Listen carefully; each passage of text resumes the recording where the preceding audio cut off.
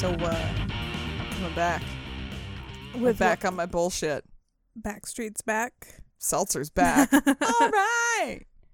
Yeah, I'm back for seltzers. You have some hard seltzers. I'm starting hot with our alcohol tonight. Yeah.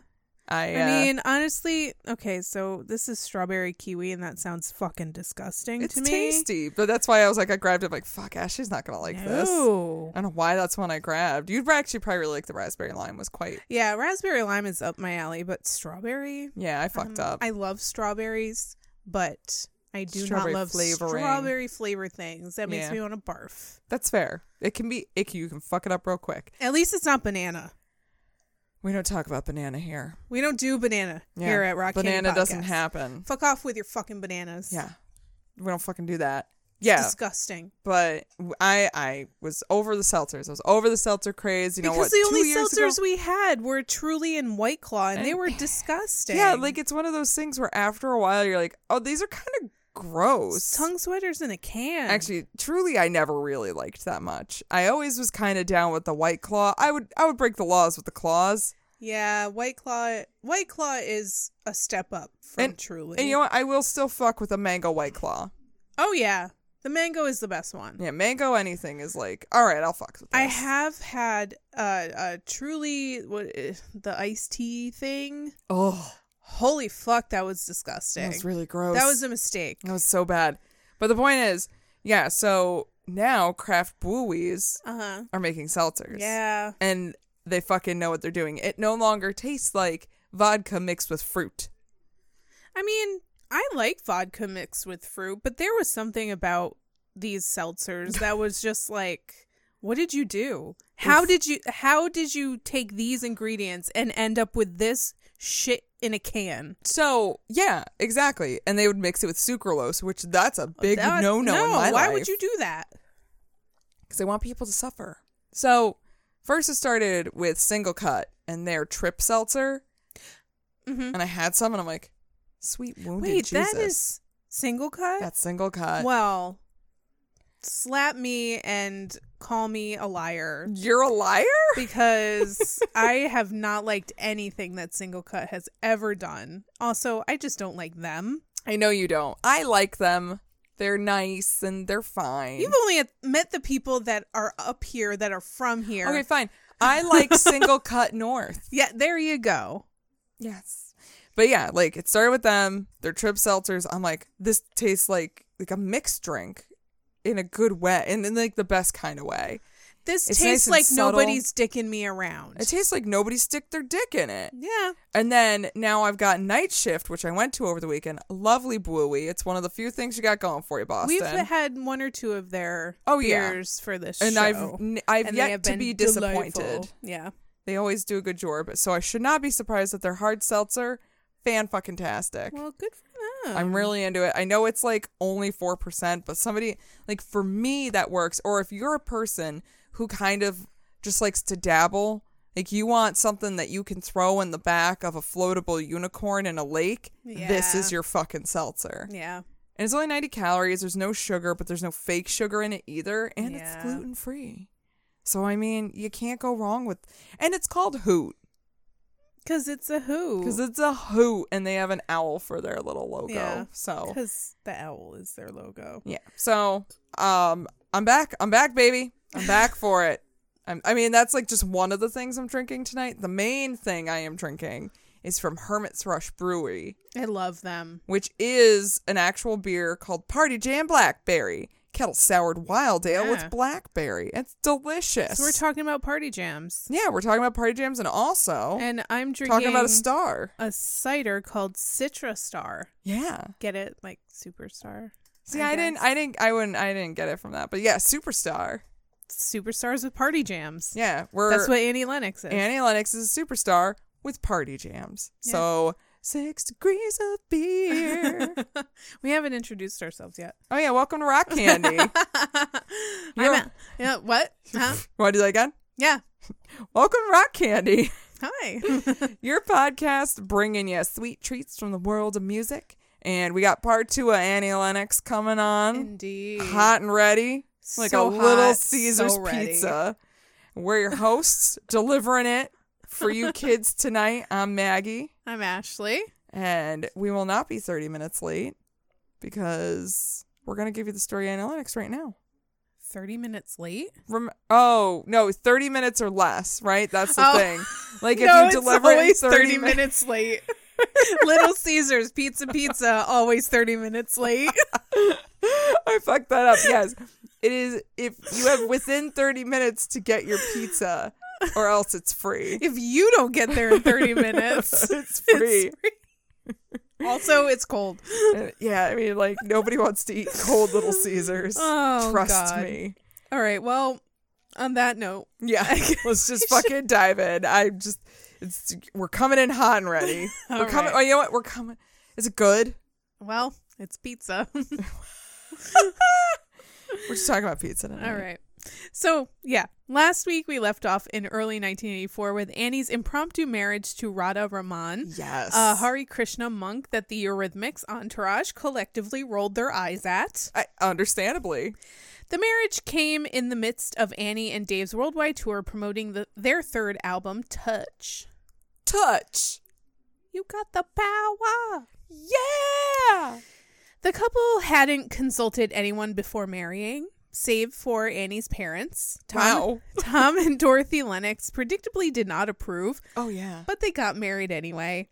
A heated argument ensued, which caused Annie and her father to not speak for years afterwards. No shit. I thought no, you know what? Yeah, they had a good relationship. That should be a fucking red flag. If your relationships are strained because of your significant other, when, like, for most of your life, they've been pretty fine. That tells you everything you need to know about that person. Yeah. Yeah.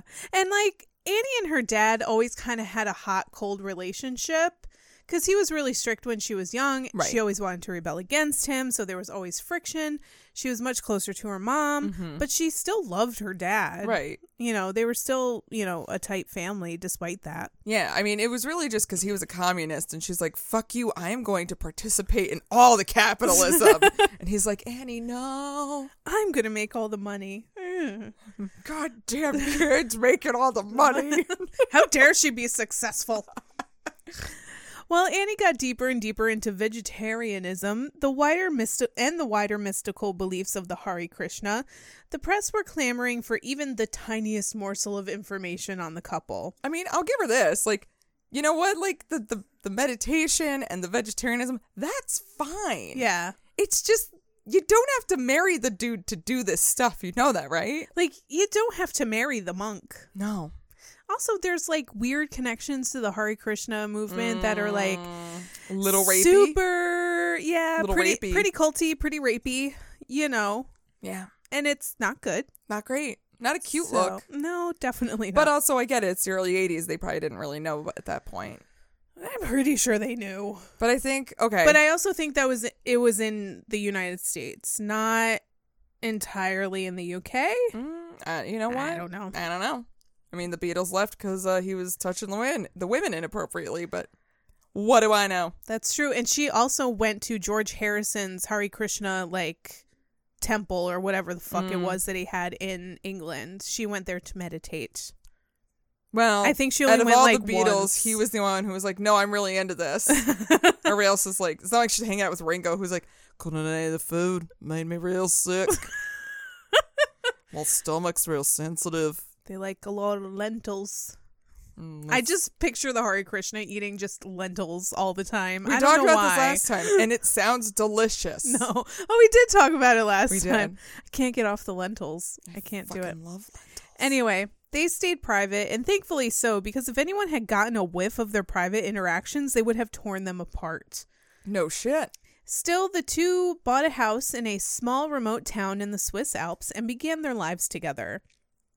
Annie didn't stay long, going back out to promote the band at the height of their popularity. As you would. This even included a trip to the Saratoga Racecourse in Saratoga, New York, where they presented a trophy to a jockey and his horse named Eurythmics. Oh, isn't that sweet? Oh, I hate horse racing, but I love this story. But it was such a nice morsel of local history to us. And also, I love that there's a jockey and his horse is named Eurythmics. Adorable. I'm sure that horse is long dead at this point. I'm sure they put him down once he retired from racing. So. Oh, yeah, the minute he was no longer useful, the they just minute took him he out was to no longer pasture. a money maker, they fucking shot him. So yeah, I mean, we probably used the glue that came from him in our school projects. It's fine. I'm sure I glued construction paper to popsicle sticks with the blood of Eurythmics while listening to Sweet Dreams. Yes, Are made of exactly. these. Absolutely. God, that's a dark picture. God. So cyclical. Our childhoods were dark, man. Yeah, we grew up with Never Ending Story. Shit's never going to Yeah. be right with us. We will never recover from our tax. No. Ever. No. That's why we're all fucked up. Mm-hmm. Annie expected to come back home to the Swiss Alps to a life of wedded bliss, but that wasn't the case. You don't say.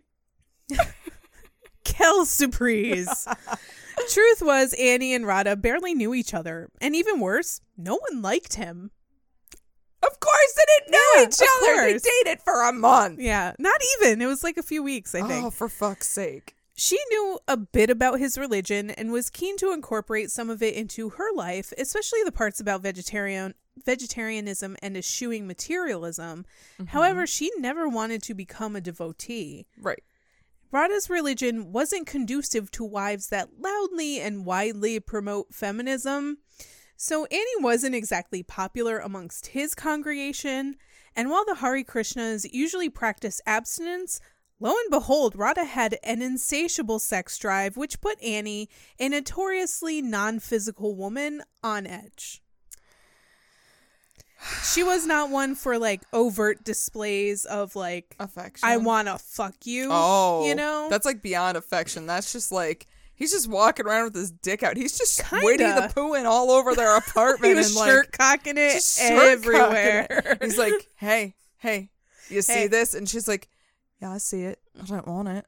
Like, he's having, like, a really heated, like, you know, discussion on something, and he's just punctuating it with, like, dick thrusts. Oh, yeah. Just swinging it at her, and she's just like, this is disgusting. Leave me alone. I really don't need this. But it's, you know, it's almost like they did this wrong. It's almost like they should have waited, maybe? Got to know each other a little bit. I still don't understand why she married him so I don't quickly. either. I think she just really, really wanted to feel like somebody wanted her and like she had a family. Because she was out on the road all the time. She was constantly just going back and forth.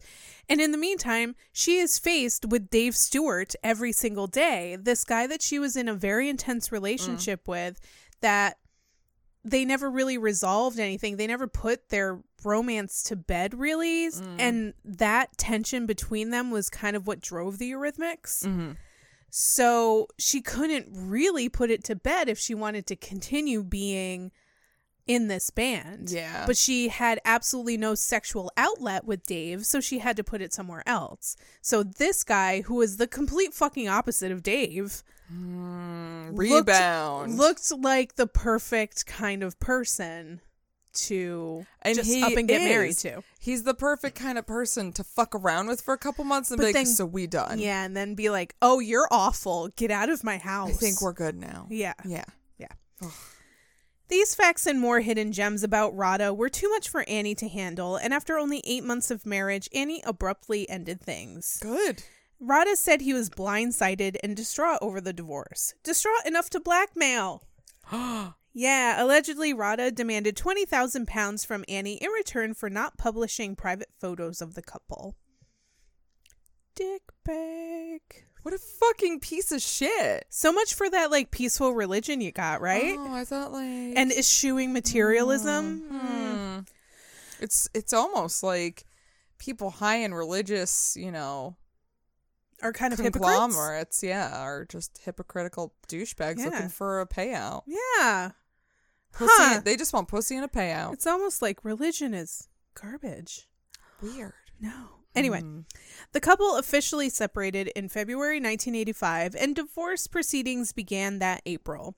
It wouldn't be finalized until a year later, and in that time, Annie tried convincing the press that she and Rada were just the goodest of friends.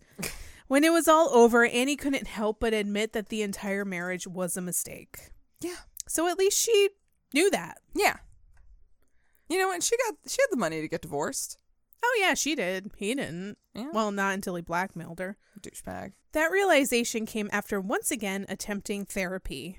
It was a tumultuous year, with the marriage and eventual divorce, battling with her parents, turning 30, and extensive touring leading to another bout of severe depression and self-loathing. She only went to one therapy appointment, but she went to the right therapist that left her with a sense of validation she never had before. Oh, good. That one appointment changed her life forever. Wow. When it came to her mental health, completely changed. Just one appointment? Just one appointment. This woman must have been fucking Jesus in order to change the Jesus of therapists. Jesus, MD. Work continued to keep Annie busy despite her personal life unraveling. Eurythmics were tapped to create the soundtrack to the movie 1984, an adaptation of the George Orwell novel of the same name, after David Bowie declined the job. I didn't know any of this. Yeah. And I saw this movie. I have not seen it. Don't think I really want to. Maybe not right now. Not right now. Not right now. But apparently David Bowie was like, yeah, I'll do it, but I want to do something quote unquote organic. And as soon as the director heard that, he was like, no, no, I don't know what that means, but no. But poor communication between the movie's director, Michael Radford, and the Virgin Records CEO, Richard Branson, almost meant the record never saw the light of day. Wow. Radford hired composer Dominic Muldowney to write the score, while Branson hired Eurythmics. Neither party knew about the other, so Radford ended up with 2 movie scores. He hated the Eurythmics one and initially only used 15 seconds of their score in the movie. Wow. Shortly after the movie was released, it was retracted and Radford substituted the Eurythmics score into 95% of the movie. No shit. Yeah, but then he took music out of most of the movie. So like, whereas music was over the entire 2 hours of the movie, he cut it down to where it was only needed like 45 minutes of the movie. Honestly, maybe that's why I didn't even know about the music for the movie, because I do remember it's not a musically heavy movie. Yeah. So that makes sense. But they did have, I think they played their song Sex Crime over the ending credits, and that ended up becoming a hit for them in the UK. Oh, okay. It's just them saying sex crime like over and over. Yeah, which is why it's big in the UK, not to the US. Exactly. That is a UK kind of song, not for Americans. Tipper Gore would have been like, huh, my pearls. 1984, For the Love of Big Brother, was supposed to be a standalone project and not part of the Eurythmics' official discography. Their next official release was Be Yourself Tonight, recorded in Paris and released worldwide on April 29th, 1985. It would become Eurythmics' best-selling album and spawned one of their biggest hits, Would I Lie to You? Wow. That is a jam. I forgot about that song. It's so great. Oh, yeah. Yeah. Be Yourself Tonight saw quite a few changes with the band, both with their sound and their image. They opted for a bigger and more commercial sound this time around. Yeah. And Would I Lie to You is a perfect example. Yeah. It's like straight up, big horns and guitars. And it's very 80s. Yes. But like, very 80s straight up pop. Not electro pop like they were doing before this, but like, stadium rock. Yes. It's 100% like a jam that you would hear at a stadium show. Yeah. And that's what they were going for. Honestly. It worked. They did it. It's far more traditionally rock and roll, with synthesizers barely recognizable in it. And Annie, really feeling her oats now that she was newly divorced and mentally awakened, took on a more feminine image as well.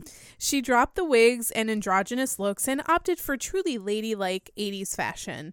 Tight dresses, stilettos, and massive shoulder pads. Oh my God. With a Marilyn Monroe swagger. But like she could pull off shoulder pads. Absolutely. She can pull off anything. Are you kidding me? I know, but you know how like if I put on shoulder pads, I'm like, no, honey. I'm going to go play the footballs now. But like Annie Lennox could walk in with like foot-long shoulder pads and you're like, no, she's working it. No, she's going to go on stage. I'm going to go play football. She's going to go on stage and then go play football and then kick my ass. Everybody's asses, yeah. She did, however, keep the short hair, only the shocking orange was replaced with a pretty blonde. This turn to femininity was definitely welcomed by a very special guest on the newest album, Aretha Franklin. Yes.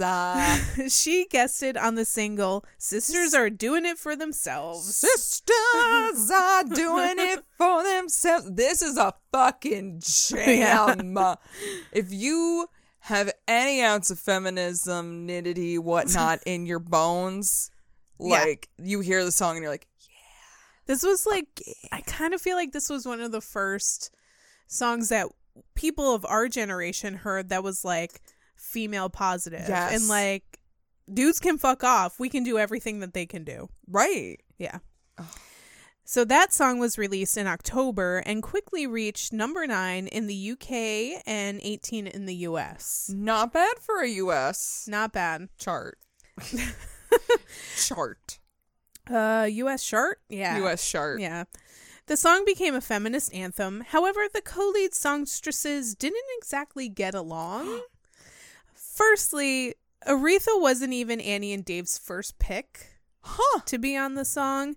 Tina Turner was. Oh, shit. Yeah. But I could see that. When she turned it down because the song was too racy, Aretha was brought in. Was it too racy? Because I don't really understand why Tina Turner thought it was too racy, because like at this time she was reviving her career after the whole bullshit with Ike Turner. Right. And you would think that she would be totally into like, it's a feminist song, but it's not explicit. No. It's not saying it's no men WAP. are shitty. It's not WAP. Nobody is talking about their wet pussies, but like, I guess maybe it was just... Oh, honestly, I think it was Annie that was too weird for them. Let's face it, Annie and honestly Dave was. They were probably just too fucking weird. I'm saying it was Dave. Dave. That hair. Recording proved to be troublesome as Aretha's large entourage ensured she was always separate from the rest of the musicians. Interesting. But also very Aretha. Yeah. I don't know much about Aretha, but I just know that like at this point she was big enough where she was also trying to kind of revive her career a bit. Oh yeah, this was like 80s Aretha. I keep trying almost calling her urethra and it's so bad. I feel so bad. I'm sorry, Aretha. Aretha. 80s Aretha was definitely, she was feeling her oats. Yeah, and she was also doing a lot of collaborations in an effort to be looked at as like relevant and younger. And still with it. So I think she was kind of just taking whatever duets were kind of thrown at her, which was fine. And the Eurythmics were hot right now, so that makes sense that she'd want to work with them. Exactly. And because of Respect being also a feminist anthem, whoever was managing her at the time was probably like, nah, you should do this. Yeah. It's also going to be making you money. Yeah, it makes 100% sense. And if you don't know the story behind it, you're like, yeah, this all checks and I am here for it. She also insisted on lyric changes, and she didn't exactly agree with the song's message. She and Annie weren't in sync in the studio or while filming the music video, which is delightfully awkward. Have you ever seen the video for this? No, but is it as awkward as Mick Jagger and David Bowie's dancing in the streets? It's pretty close. Like in the list of most awkward music videos, it probably cracks the top 10. Wow. And it's just Aretha and Annie kind of like dancing in front of a movie screen that is showing like, you know, women throughout history or whatever. Okay. But like apparently the story goes that Annie was doing a photo shoot right before they started filming this. Okay. And the photographer at the photo shoot was a lesbian. Okay. And Aretha found this out and for some reason assumed Annie was also a lesbian and was just like, nope.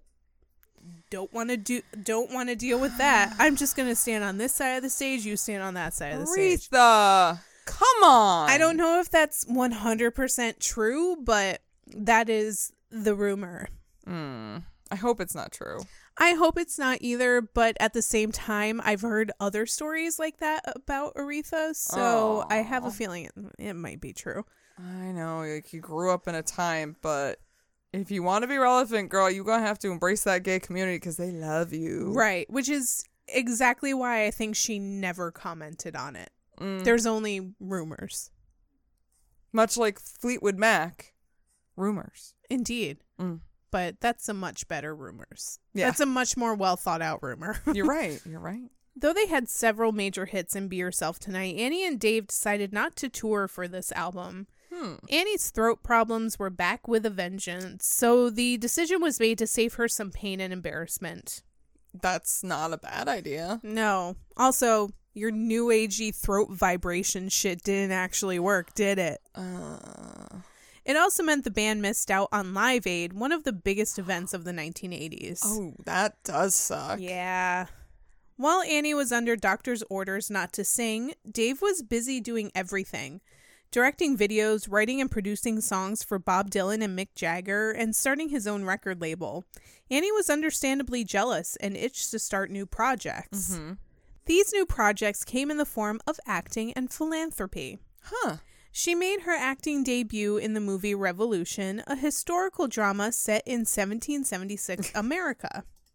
Yep, makes sense. Yeah.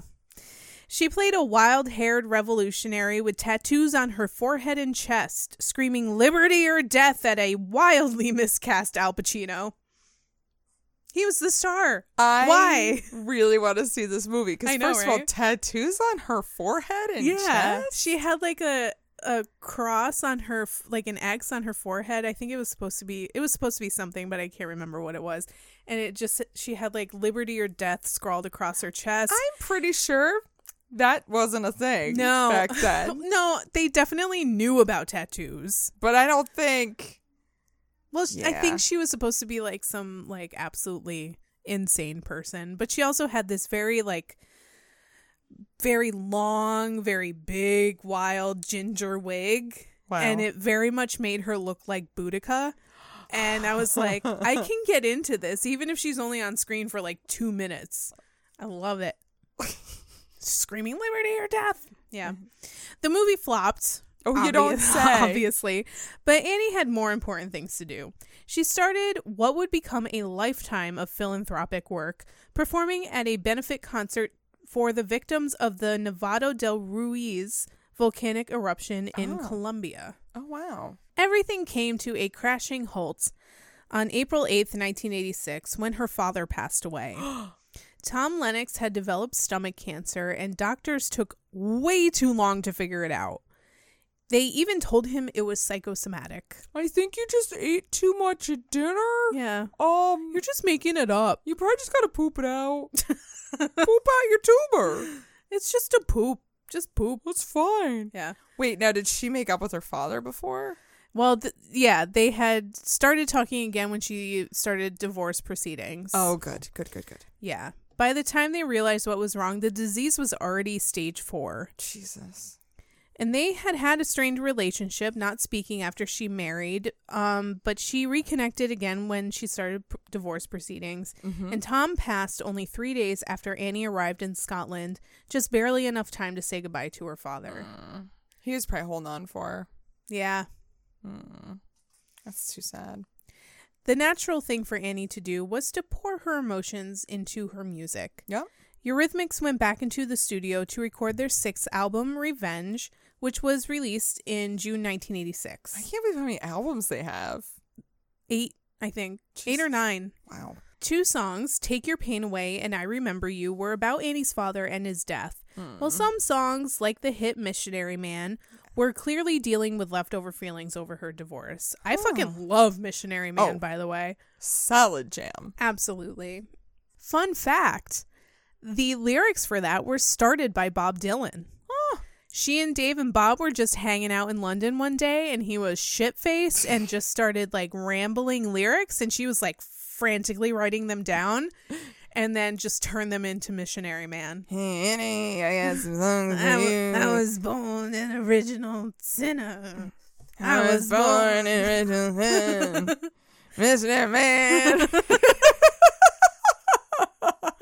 Maybe drunk Bob Dylan is like more tolerable than sober Bob Dylan. He's like, I'm having fun with this one, guys. Missionary Man. Missionary man. I really like the Bob Dylan version better. Can we get Bob to record that instead of another 19-minute opus on fucking JFK? Yep, I would be so here for that. Anyway, Revenge was a commercial success, holding a spot in the UK top 20 for an entire year. But it wasn't exempt from criticism. Many fans and critics believed Eurythmics sold out with a stadium rock sound and dumbed-down pop songs. You guys sold out. Because, of course, now is the you sold out portion of the story. Ugh. Wake me when we're out of it. Not entirely helping combat this idea was the fact that they set off on a 10-month global tour playing, you guessed it, stadiums. I mean, but they're that popular. They That's are. just how music works, people. Exactly. This is how fame works. This is the arc of progression Also, for like, most musicians. Sometimes the artist doesn't have that much of a say in what they're doing. Like, a lot of times the label is going to tell me, you're doing the stadium tour. Yeah, they're like, you're going on tour. It's going to be stadiums. Have Too fun. bad. Yeah. The police are opening for you, I assume. Honestly, yeah, they went on a few tours with the police, even though that she makes sense. badmouthed the shit out of Sting sometimes, God, which I I was love her. like, yes, give it all to me. Delicious. But she and Sting went on tour together as recently as like 2019, I think. So they're friends. But I still appreciate her initial criticism. They might be frenemies, which is even better. Oh, I would love it. All Like the Enya- schadenfreude that's going on between the two of them. I love it. Like Enya and Bono, Annie Lennox and Sting. Like, I don't really like it very Oh, much. maybe Annie and Sting are neighbors, and she just like stands out at the front gate, drunk, like trying to fight him, and he's just like, All right, slowly, Sting, we're gonna fight now. and he's just slowly closing the shutters to the windows, like, God. go to bed, Annie. Go to bed. I like this canon. Yeah, this is a good one. Despite the tour being a success, the band still faced criticism left and right. Not just about selling out, but about Annie's sexuality as well. Up until now, she'd always covered up, didn't show her body much. But on this tour, girl was in leather pants and a bra. Yes. At one show in Birmingham, she even whipped her bra off in an attempt to invigorate a bored crowd. All the bad press just made Annie come off as self-important in interviews, fueling the media's fire even more. So let me get this straight. Last time, they were mad because they're like, is she a boy or a girl? I don't know. And now it's like, oh, she's a girl. She's a slut. Yep. Yeah. I fucking can. All right, I'm going to sleep. You wake me up when this is over. Oh, wait, we're still living in it? Cool. You wake me up when feminism is okay. Oh, it's never going to be okay. Okay. I'm just going to go die. I'm just going to walk. I'm just going to walk into the ocean and never come back. When misogyny ends. Thank you, Billy Joe Armstrong. Would have been a better song. Yeah, it would have. After the revenge tour ended, Dave and Annie again went off to do their own things. She tried her hand again at acting, this time in a Robert Altman short film called The Room. Not That Room. And not that though room. I wish it was, because Isn't there like 20 movies? There's like Absolutely. The Room, Room. Yeah, all of these are correct. Yes. It went completely under the radar, unlike the Eurythmics' feature-length documentary called Brand New Day. Oh. The movie followed Annie and Dave through their tour of Japan and was part documentary, part live performance. Critics were not pleased, calling it self-indulgent and dull. I fucking hate these critics. Yeah. And I hope Who are you? Who I gotta none punch? of them can do their job anymore, and they're all just sad and old Yeah. and bitter. Yeah. Because they probably are. But also, you know that Japanese tour, they were getting so much love. Because I bet the Japanese loved them. Oh, yeah, definitely. Japanese are the best fans. I stand by it. Not all was lost, though, as Annie found a new love in the film's assistant director, Yuri Fruchtman. Yuri was the complete opposite of Radha. Good. Thankfully. For starters, he was not a Hare Krishna monk. He was also popular with Annie's musician friends and provided a stable grounding Annie desperately needed after the last couple of years. Good. Yay! I like this guy. Annie not only had a solid relationship with Yuri, but Dave's love life changed around this time too. He married Siobhan Fahey, 1/3 of Bananarama. Oh, shit. In August 1987 and immediately started a family. In fact, she was like 8 months pregnant when they got married. Pregnant. Pregante. Was she his Venus? And his fire. And his desire. Thank you. Without both musicians being in solid relationships, they never would have been able to continue with Eurythmics. Yeah, I bet. But nevertheless, they did continue. They released the album Savage in November 1987. On this album, they went back to basics and back to their roots. Gone was the stadium rock of revenge. In was the quirky electro pop of their first albums. Okay, cool. Yeah. And everyone hated it. Oddly, Dave and Annie chose to write separately this time around, whereas they usually collaborated on everything together. Right. Oh, interesting. And they usually would like just go into the studio, have everything written and recorded within like a couple weeks. Dag. And then that's it. They were done. Annie poured the anger, frustration, and dejection of the last couple years into her lyrics, which somehow blended perfectly with Dave's synthesized beats. They once again chose not to tour for the album. Instead, they released a video album. Oh, that's fun, though. Yeah. Especially like back then, videos were hot. Very hot. They recruited now veteran music video director Sophie Muller to create videos for each song on Savage. Oh. If you don't know who Sophie Muller is, holy fuck. She's done almost every Eurythmics video. She's done almost every No Doubt video. Yep. Gwen Stefani. Like a fuck ton of other people. Basically, if you have seen a music video in the 1990s and early 2000s, you have seen Sophie Muller's work. She did Mr. Brightside for the Killers. Yep. Did she do a Nirvana video? Because I feel like she might have. No. As far as I know, she did not. Maybe it's just a different grunge band that I'm She's done whole confused. videos. She did, I think, Miss World. Yep. Okay, that's probably what it was then. Yeah, so if you've seen a video in the 90s or 2000s where it's like kind of saturated colors but also super soft focus. Yes. Like all the No Doubt videos in Miss World and Yep. Mr. Brightside. Yep. That's Sophie Muller. Got it. Yeah.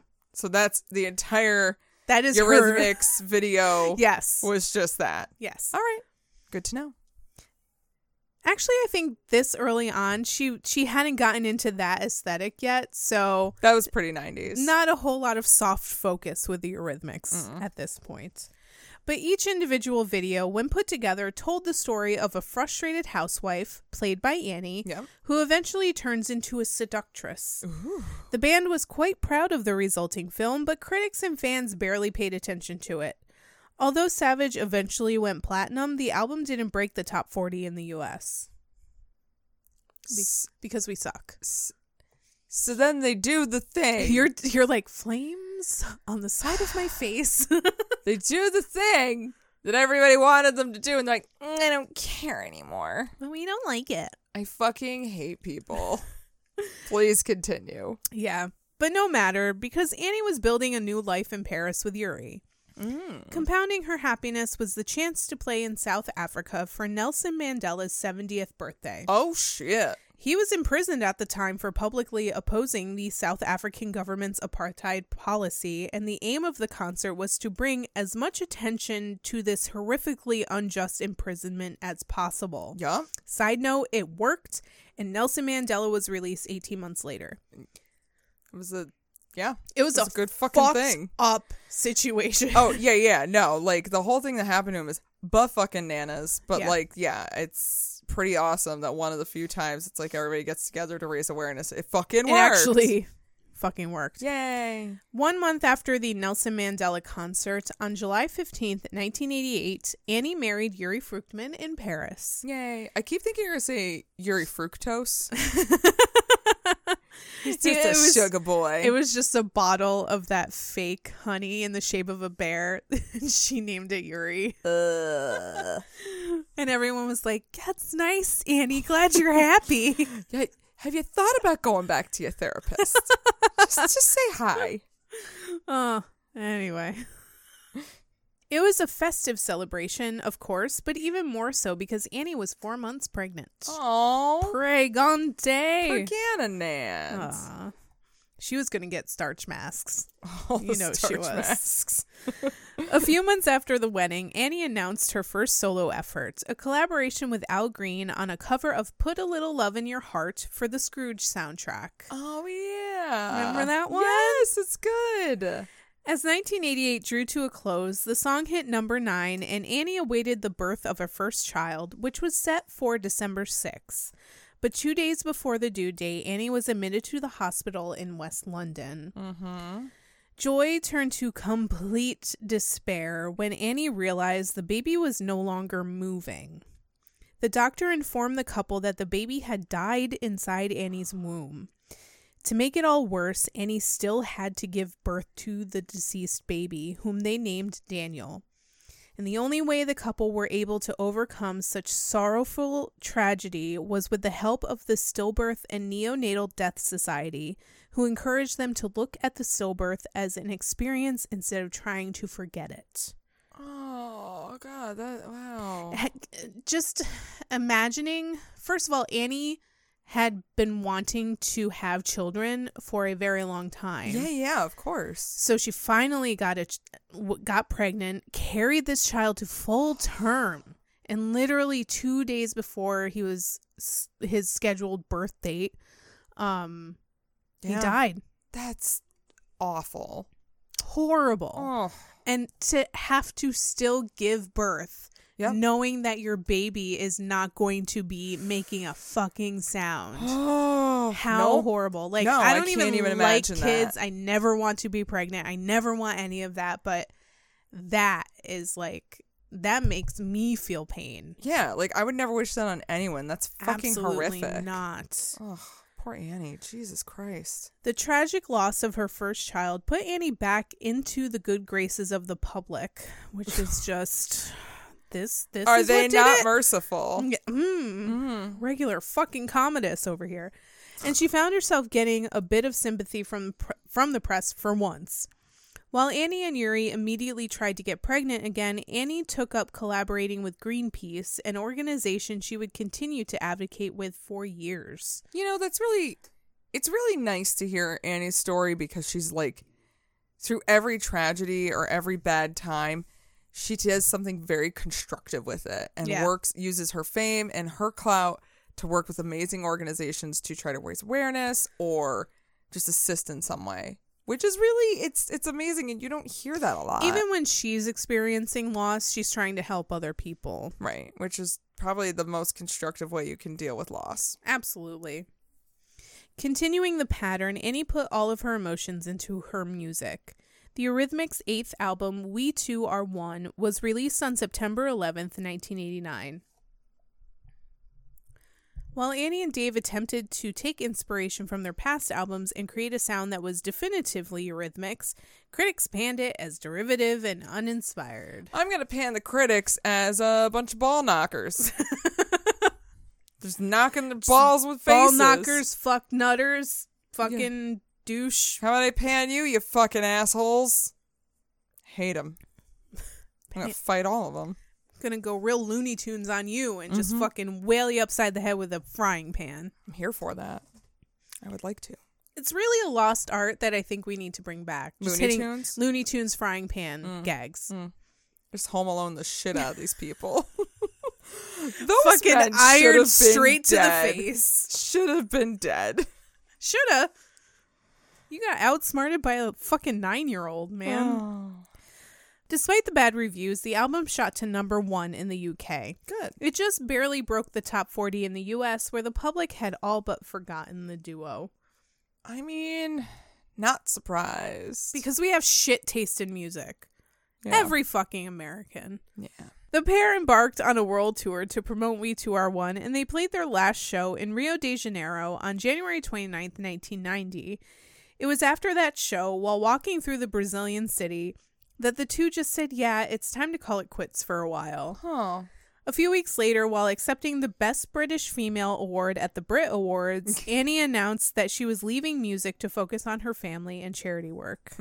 You are the best British female ever. Of all the British females. You win. Here you go. You win. You did it. Congratulations. And here for here to give away the award for the best British female is the Artful Dodger.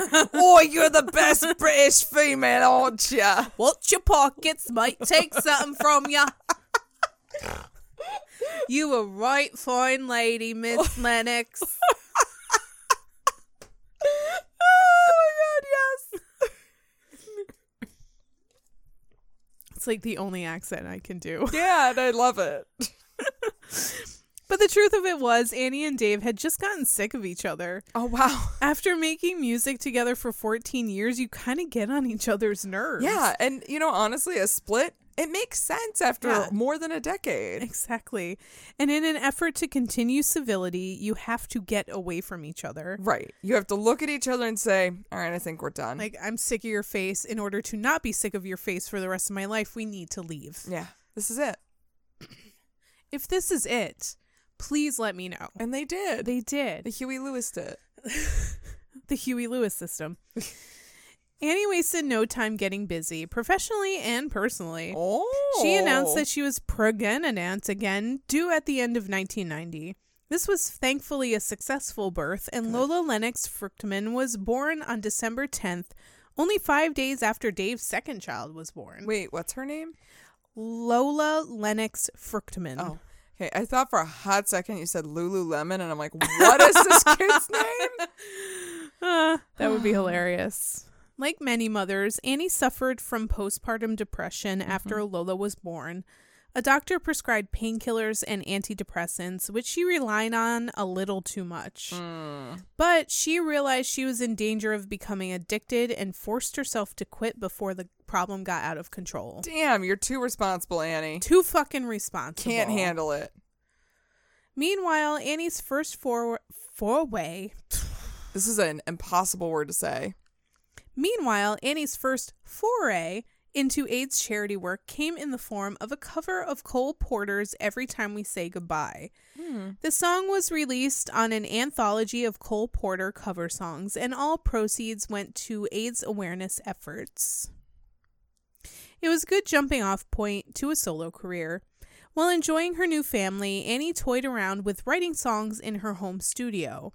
But if she was serious about a solo career, she needed a new manager. She found that in none other than a then quite green Simon Fuller. Yes. Yes. Wait. Simon Fuller. Like... As in American Idol judge Simon Fuller. No shit. Yeah, he was actually a manager. He had a real job before American Idol. He was like a professional adult before he became a child adult and had to watch fucking Child losers sing in front of him. And then call them losers to their face. Yeah. Right next to Randy saying, it's gotta be a no for me, dog. And Paula, what's her face? Just Paula Abdul like, oh my God, it's, I can see you tried really hard though. But also I like ice cream. Because Paula Abdul was just a fucking treasure during her American Idol Where's years. my animated cat friend? I miss him. Where's DJ Scat Cat? We need to dance together. Oh my God, Simon's just like, I used to manage Annie Lennox. What the fuck am I doing with my life? And that's how we got the gif of him going, oh, yep. God. Yep. That's it. Yep. And this was our episode on Simon. Fuller. Simon Cowell. Is it? Simon Fuller is a British engineer. He's creator of the franchise. Oh. But he's not Simon Cowell. Yeah, managing the... Fuller first came into prominence. Okay. So wait, did Simon... No, Simon Cowell was just the judge then. Wait a minute, his name's Simon Cowell. His name is Simon Cowell. We're talking about... You know what, this isn't I our fault. totally fucked up the Simons fault. because there's two fucking Simons that worked on American Idol. There's Simon Cowell Fuller and Simon Cowell. Yeah, I mean, Simon Fuller... was the one who basically created it. He created the show. Yes. And Simon Cowell was the judge. Okay. You can see where I got confused. I 100% was there with you. I have literally been confused for a week and didn't even know it. You know what? It's fine. Let's just do this again. Although Comedy Gold is going to have to go in the vault.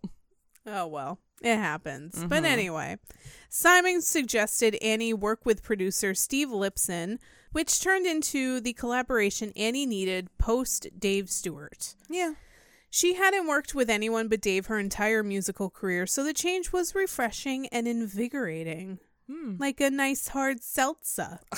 Speaking of, here we can take a moment to, promote our sponsor. Who is not sponsoring us. Yeah, nobody sponsors us. Yo, if anything, we're sponsoring them right now. You got a hard seltzer and you need it sponsored. Hi. We'll do it. You're welcome. As long as it's good. Yeah. Anyway. I don't know. We could be bought. Maybe. Maybe. Annie's first solo album, Diva, was released in April 1992.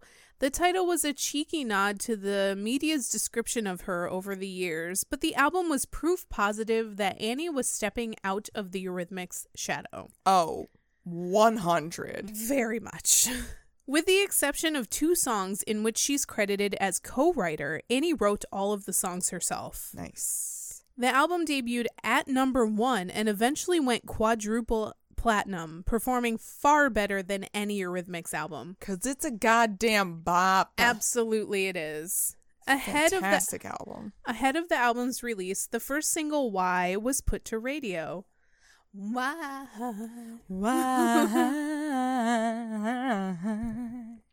Gorgeous.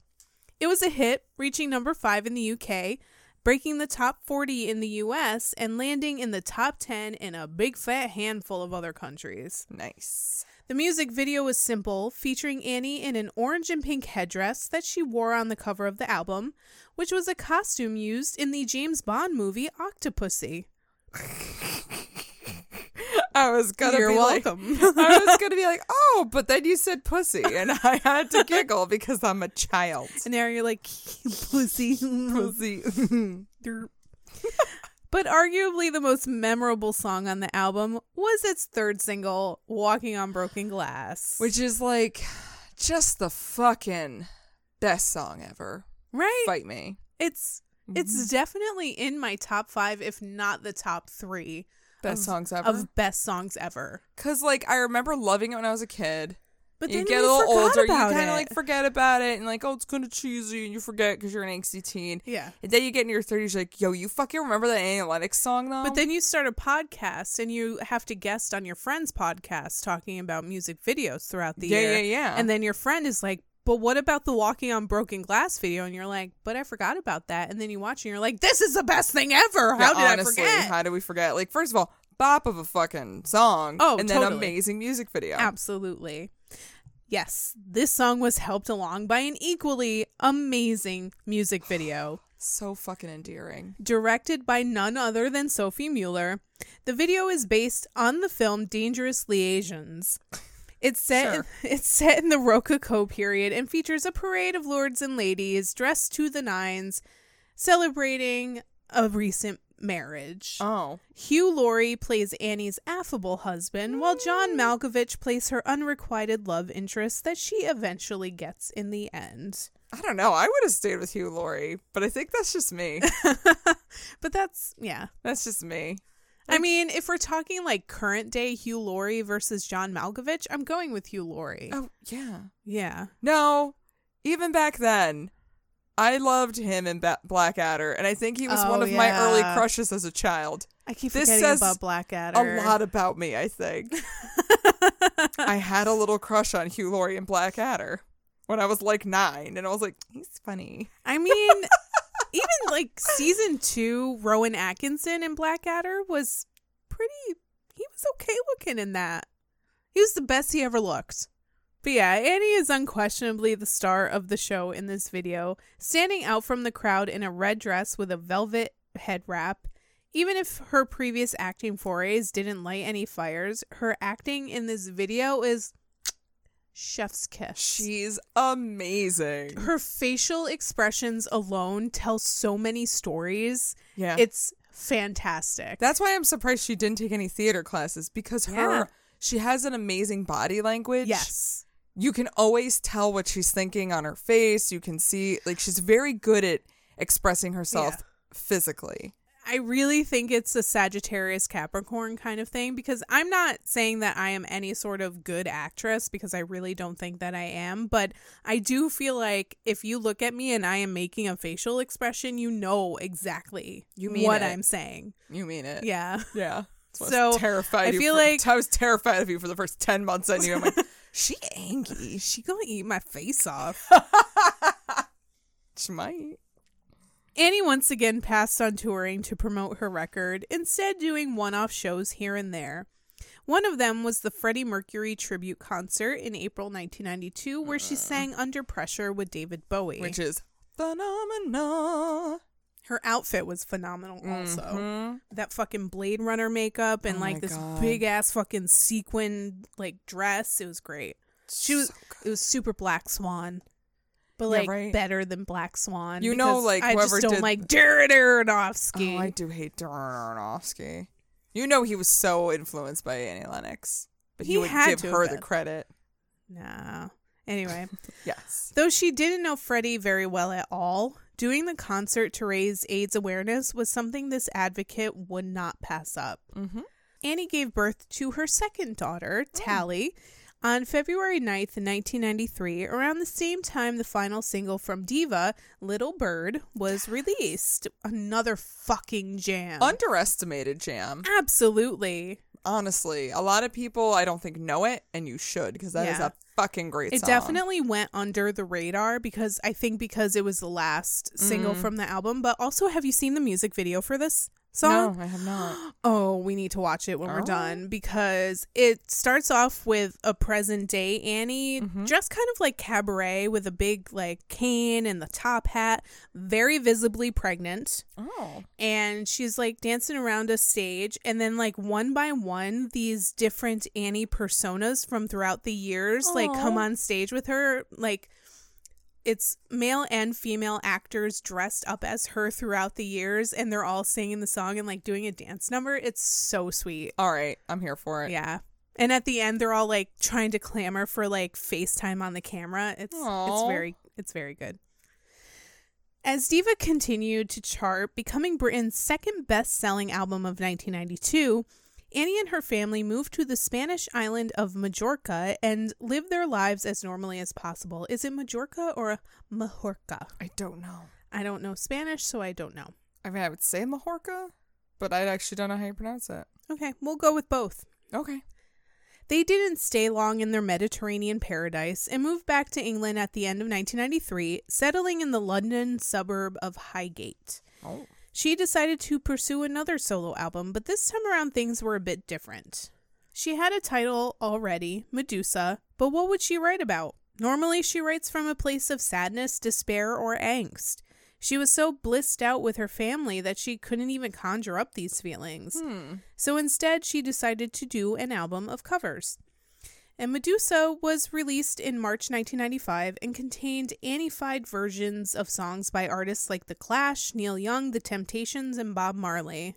But No More I Love Yous is on that. That's a cover.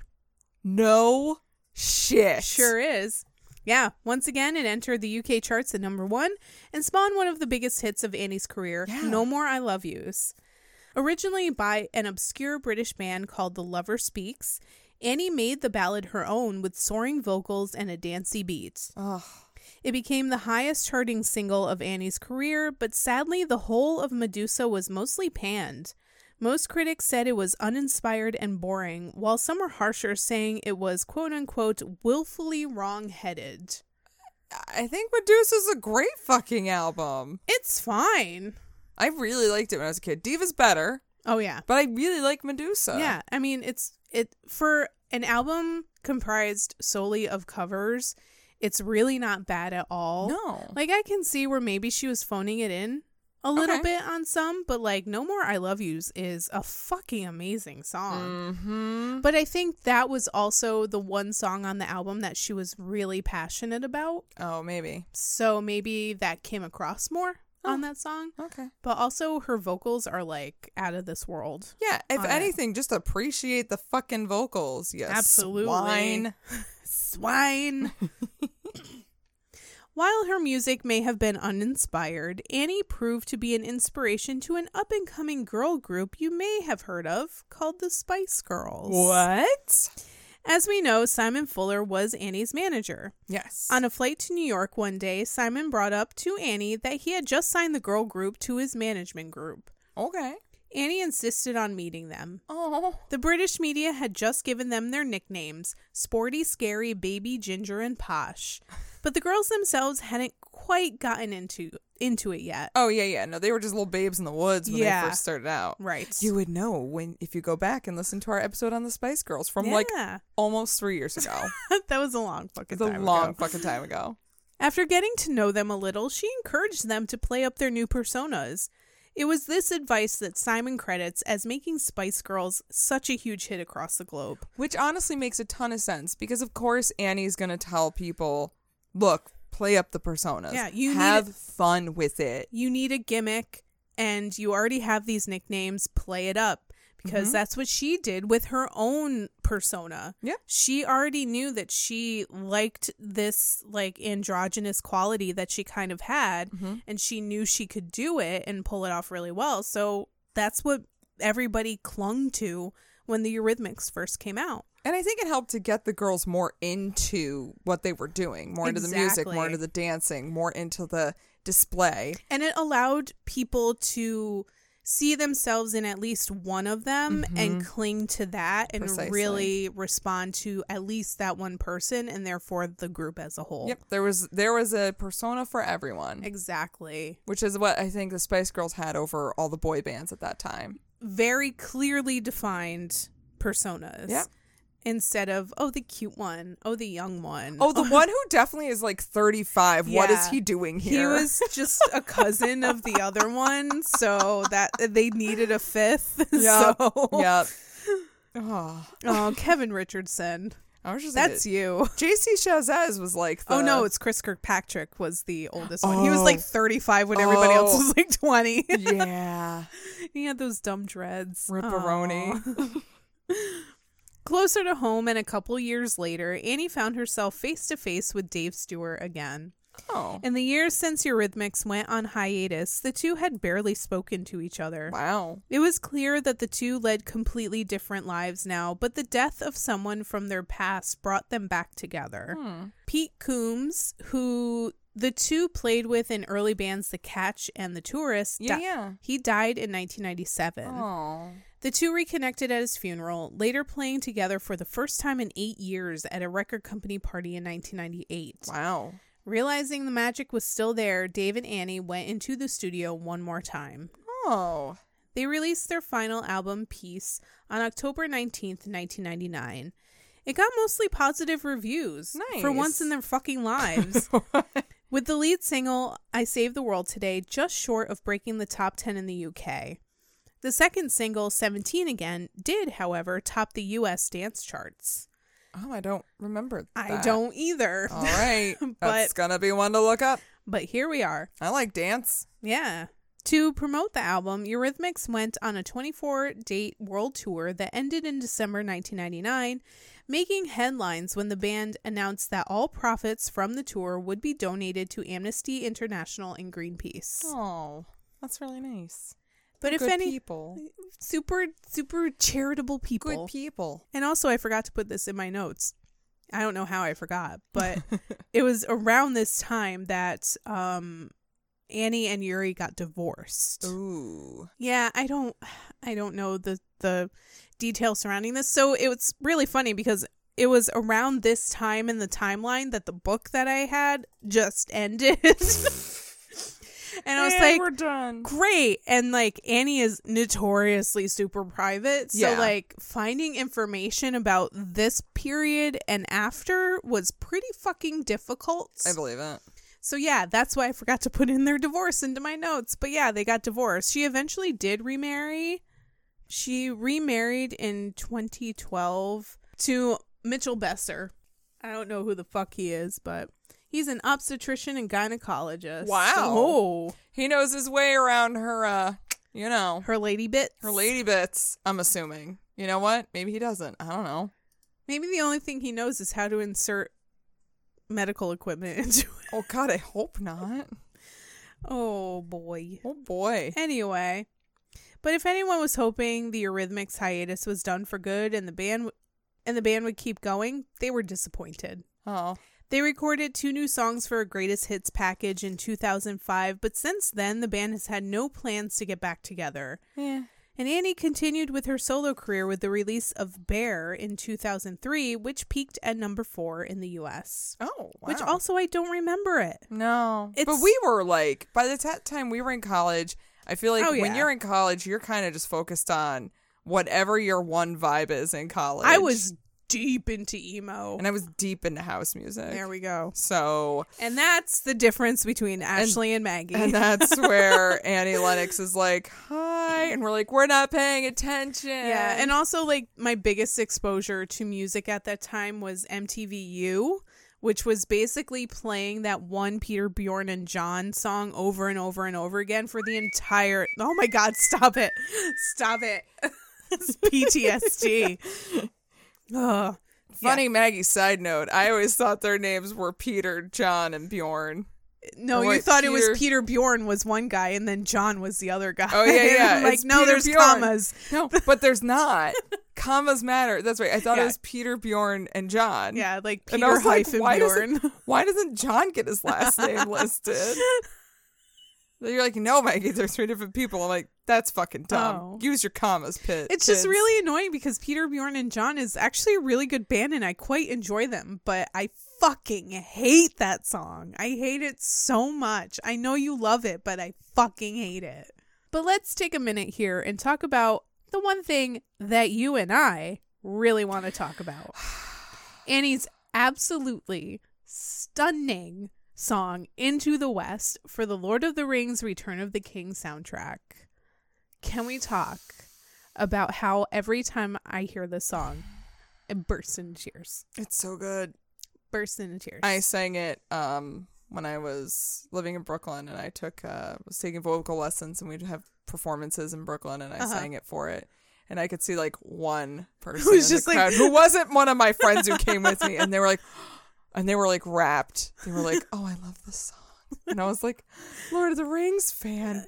Yay, I'm going to talk to you later. We're going to be friends now. I'm going to sing this to you. Director Peter Jackson recruited Annie to sing the penultimate song that closed the 3rd installment of the movie trilogy, assuring that everyone in the theater would be bawling their eyes out if they weren't already. Mm-hmm. Oh, God. If you are not bawling your eyes out, or at least just like raw in the face from crying so much at the end of Return of the King, I don't want to know you. First of all, if you didn't cry when Aragorn was like, "You bow to no one," and then everyone in Minas Tirith bows to the hobbits, first of all, you are like, I'm not even that cold. I'm not even that cold. Like, oh my God. And then if you're not like still like emotional when Frodo just like looks back at the other 3 hobbits when he's getting on the ship to go to the Grey Havens, and you don't start crying again, also you're a cold-hearted fucking asshole. Stop. I'm getting teared up thinking about it. And then if that emotional onslaught wasn't enough, then they come in with Into the West and you're like, this is such a journey. I can't. I spent so many years. Yep. Although I do think we've covered all of this in our Lord of the Rings episode, also from like 3 years ago. I read over my notes, and you know what? I didn't go over everything, so I have more for you now. All right. But also listen to that. Yeah. That episode too. That was pretty choice. Mm-hmm. So the song was a collaboration between co-director Fran Walsh, composer Howard Shore, and Annie herself, taking elements of the score and blending them seamlessly into a song that perfectly caps off hours upon hours upon hours of fantastical filmmaking. Yep. To make the lyrics that much more emotional, they were partly inspired by a 16-year-old Maori filmmaker named Cameron Duncan, who was suffering from cancer. Oh, fuck. And he passed away at some point during like the filming or when they were writing the score. And his filmmaking work impressed Peter Jackson so much that he wanted to memorialize him with a song. Ugh. Other inspirations came from Legolas's lament in Tolkien's Return of the King, as well as Frodo's journey to the Grey Havens. So there's chapters in the book where Legolas, like, I was gonna ask. he, like, sings this lament, and the words, I think, are, like, put into this song. Some of the words from that lament are put into this song. This is too many layers of emotions, and I can't handle it. This is also, a 7-layer taco dip of emotions. This is just 7-layer taco dip of tears. Yeah. Also, why didn't they have Legolas sing the song in the movie? Was Orlando Bloom like, I don't think so, guys? First of all, I don't want to hear Orlando Bloom sing. You know what? I kind of do. I don't. But also, why would you have Orlando Bloom sing this shit? Oh, no, not this song. I just mean, like, Legolas's lament. Yeah. I don't know. I mean, maybe it doesn't really fit into the movies. Yeah, I can see where it didn't really doesn't. fit. Yeah, you're right. Oh, Billy Boyd was singing. Yeah. Why have Orlando Bloom sing when you got Billy fucking Boyd? Exactly. And that is a heartbreaking scene also. Oof, yeah. So, the emotional ballad was a hit not just with the Lord of the Rings nerds. It got Annie a Grammy and a Golden Globe and an Academy Award for Best Song at the 2004 Oscars. She's doing it for herself. Annie spent much of the 2000s recording and releasing solo albums, including a best of collection, a Christmas album, and a 2014 album of covers called Nostalgia. You know, honestly, I don't know the whole Christmas album, but her version of God Rest Ye Merry Gentlemen, real fucking good. Like, I'm not even religious. I don't really like Christmas music. However, I have made myself a playlist of Christmas songs. I'm like, if you're going to make me fucking sit around and do Christmas shit, we're listening to the music I want to listen to.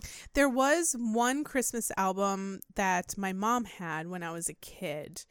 I can't remember the fucking name of it, but it was a charity album, and actually Eurythmics were on it. Ooh. This was also the album where Madonna did her horribly Santa Baby ostentatious version of Santa Baby, and I actually really loved that album. Okay.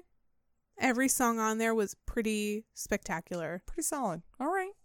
Whitney Houston was on it. Ooh, I think Whitney. Bruce Springsteen. Bruce Springsteen. Bruce Springsteen was on it, I think. Boss can do whatever he wants. He can do whatever he wants. But anyway, this wasn't just a rehash of her album Medusa. These were jazz and soul classics like I Put a Spell on You and Georgia on My Mind. Mm-hmm. But she received a lot of criticism for this album, mainly because she included a rendition of Strange Fruit. Ooh. And if you don't know what Strange Fruit is, go listen to our Billie Holiday episode and our Nina Simone episodes. Billie Holiday originally did it, and it was a very explicit recounting of a lynching of a black man in the South. And it's very moving, and then Nina Simone did it and just made it even more emotional. She put an urgency to it, like a, hey, look at this. But like, look at what this fucking seriously. is. Yeah. And tell me there's not racism in this country. Yeah. But Annie did it, which in a way, like, coming from a white woman, I guess, brings it to an audience that needs to hear it. Right. So yeah, she did. She included the cover of Strange Fruit, and in a PBS interview, she spoke at length about the song, yet failed to directly mention that it's about the lynching of black people in the South. Ooh. Instead, she rambled about injustice and female empowerment, which didn't go over well with those watching. Mm-hmm. She initially stayed silent on the matter, which infuriated some people even more. Then when she did finally speak out, she apologized for not mentioning the lynchings, but pointed out that she did directly comment about them in the album's companion DVD. Okay. Which I think came out at the same time that the album did, so... But, like, I get it. Not everybody's going to see... The DVD. The DVD. Right. They're far more likely to see this PBS special, which, by the way, the interview was with Tavis Smiley, who is a black man. Oh, okay. And a very prolific journalist and interviewer, and he's on PBS all the time. And she was basically like, well, I expected Tavis Smiley to know what I was talking about. It's like, That's not, no, don't, no. You're not just talking to him. You're talking to an audience. Yeah. So not exactly the greatest response, but I think she probably learned a lot from it. Yeah. So that's good. And honestly, people make mistakes, and that's fine. And as long as you learn from it and you grow from it, it's fine. Well, that's part of being human. Exactly. Since then, Annie has been incredibly busy releasing music and working with several charities and philanthropic organizations. Mm-hmm. She released another album labeled Lepidoptera in 2019. Yes, which is really good. Yeah. I actually listened to that when that came out because all of a sudden Spotify's like, hey, don't you like Annie Lennox? Here's this song. And I'm like, oh, that's pretty. Yeah. So that came out in conjunction with her art installation at the Massachusetts Museum of Contemporary Art, MassMoCA. Which I did not know she did an art installation there because I would have fucking gone to see it because it's 45 minutes away from us. I feel like MassMoCA kind of sucks at advertising to us. They're terrible at advertising. At least for us, anyway. Yeah, like over here in Albany, we're like, we would go. But we go there all the fucking time. And they're like, no, we're just going to advertise to Boston. It's like, no. They're like 3 hours away. We're 45 minutes away. But whatever. It's fucking Chassamoosets for you. But aren't all the songs on that album too instrumentals? Yes, they are. So she wrote them. She wrote them, and I think I think she wrote them specifically for the art installation to play over it while you're walking through it. It's very interesting. It's such a it's a very big departure from what she's usually doing. Yeah, but it works too. Yeah. It's not, I don't know, like it still felt like Annie Lennox, but it felt like a reasonable progression for her. Mm-hmm. So that's really cool. I really liked it, actually. I would highly suggest it if you're into like mellow instrumentals. Yeah. She's a very good piano player too. She really is. So, yeah. She has continued crossing the globe to promote AIDS awareness, female empowerment, and working with Nelson Mandela's 46664 campaign. She was also a vocal opponent of the Iraq War and loudly critical of Pope Benedict's denunciation of condoms while on tour in Africa, where AIDS and related illnesses are still a huge problem, and denouncing condoms is the worst thing you could have fucking done to religious countries who are dealing with an AIDS epidemic. You know how they have this problem in the first place? Missionaries. Missionary man. But honestly, that missionary man is coming in saying, don't you use condoms? No condoms. No condoms, no. It's all Bob Dylan's fault. This is all Bob Dylan's fault. Mm-hmm. It's nearly impossible to mention every single charitable thing she has done because it is fucking immense. You want to find out about it? Go look at her Wikipedia page where the charitable section is far bigger than like the actual history section. Holy crap, Annie. It is insane. Good for you. But let's just say it's extensive and it's beyond admirable. At this point in her life, it seems like Annie has gotten to a place of contentment. Once viewed as an ice princess by the media, constantly scrutinized for her looks, her strong-mindedness, and confident sexuality, these days she's viewed as an advocate for anyone who's different. Early in her career, she was consistently questioned and ridiculed for her androgynous looks, had her sexuality questioned, and her confidence shook. But nearly 30 years later, it's safe to say this woman is capital T, capital I, the icon. Yes! Annie fucking Lennox! Be my mom! But can you be my mom? Be my mom, Annie Lennox. I mean, you're the same age as my mom, so it can work. I mean, whatever, she could have been my mom. My mom had me as a geriatric pregnancy, so, like, we could work it out. She can be the mom that I'm, like, friends with. The cool mom. The cool mom I'm friends with. You know Annie likes that who, cool like, mom. buys me alcohol and, lets me smoke in the house or something. It's like, you can smoke on the back porch. We have an enclosed porch. It's fine. Just don't make sure the window's open. Yeah. Close it when you're done. Don't leave the door unlocked. Yeah. We got to keep it safe. I think her daughters, or at least one of her daughters, has a music career. now also. And they are Nice. gorgeous children. Oh, yeah. Absolutely Not fucking gorgeous. surprised. Yeah, not surprised at all. But Well, that's wonderful. I'm really glad. Annie seems to have, like, been someone who was thrown a lot of bullshit and just kind of, like, just dealt with it and went through it and didn't have, like, such a hard fall that she couldn't come back from it. I just picture her, like, every time something gets thrown at her that's really shitty and she gets knocked over, she just has that, like, hardened look on her face as she's getting up and, like, pulls her shirt down, dusts off her shoulders, is like, fine, and, like, stomps away, like, in that 80s, like, robotic stomp. Yeah. That's what I picture. And she has aged gracefully. She looks fantastic. Yeah. I only hope to God that I can look anywhere near what she looks like at Seriously. 66. Seriously. Annie Lennox, full package. Absolutely. Here for it. Yes. Wonderful way to wrap up Pride. Yes. Yes, I love it.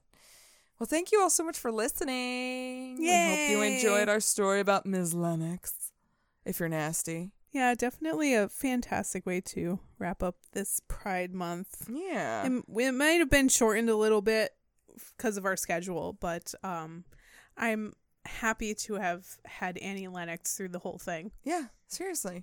No, that was a great story. Yeah.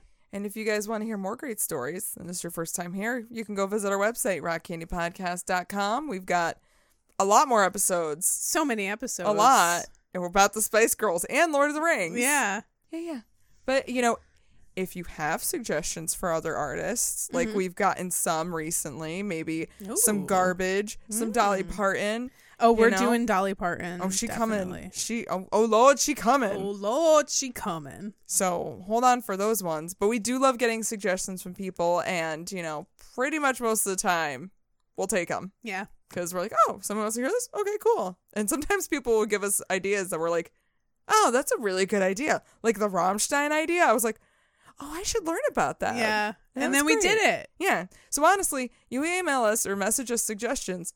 We'll do them. it. We'll probably do it. It might take us a little bit, but we'll do it. Yeah. Like our schedule's a little full for the next few months, but you know, we can always take more ideas. Definitely putting your suggestions on the list. Yeah. And We're they here. will get we done. hear you. We do. We do. And we also hear you when you give us money. Yeah. Yeah. So first and foremost, if you want to be a patron, you can go to patreon.com/rockcandypodcast. You can give us money every month. Money? Pretty much however much you want. And you can get free bonus episodes. Yeah. We're trying to amp up the boner episodes. Yep. We even have a video. That came out a couple weeks ago. We Yeah. were tasting Dave Mustaine's wines. That was That great. was fun. We're going to have to do another And- one soon, Oh, though. we're definitely going to be doing more musician wine tastings in the near future. Yeah. That's for sure. That'd be fun. But yeah, so we have 2 new patrons. Yeah, we fucking do. who Bow, bow, bow. you get air horns and shout outs. So shout outs to Jeff and Yes. Kevin. Thank you so much Oh, Jeff for and all Kevin, your monies. Y'all are wonderful. Thank you so much, you little babies. We appreciate it. Yes. You have no idea how much. I mean, honestly. I mean, they might because they gave us money. Yeah, that is So it is- we appreciate it as much as you've yeah. given us. Our appreciation is equal to the amount of money that you give to us. No, It's no. wrong. Thank you so much. And you know what? We get it. If you can't afford it or you just don't even feel like it, that's fine too. Just keep hanging You out. don't have to. Yeah, you don't have to. We're still putting out free content. Yeah, no pressure. Yeah, no pressure at all, friendzos. So, you know, come on in. We'll be back in 2 weeks. This is my episode and working hard on that hot research to give you guys the best content. This one's going to be interesting because I don't even know who this person is. I know. I was like, I'm going to do this person. You're like, okay, shruggy Sure. emoji. Literally. Whatever the you shrug want, emoji. Maggie. Yeah. So come on in a couple weeks for another episode of the Rock Candy podcast. I was going to say Rock Candy Pontoon. I was going to say Rock Candy Condoms. Rock Candy Condom Pontoon. That's, you know what? We're new venture. We're going to Africa and we're going to In a bring pontoon boat. with condoms, Rock Candy Condoms. Philanthropists for the ages. Yes, indeed. So until then, party on, Ashley. Party on, Maggie. And party on, you crazy kids out there. Hi. Missionary man. Missionary man. I was born. Original sin. I don't know. I just sound like your dog. Oh, wow. Oh, wow.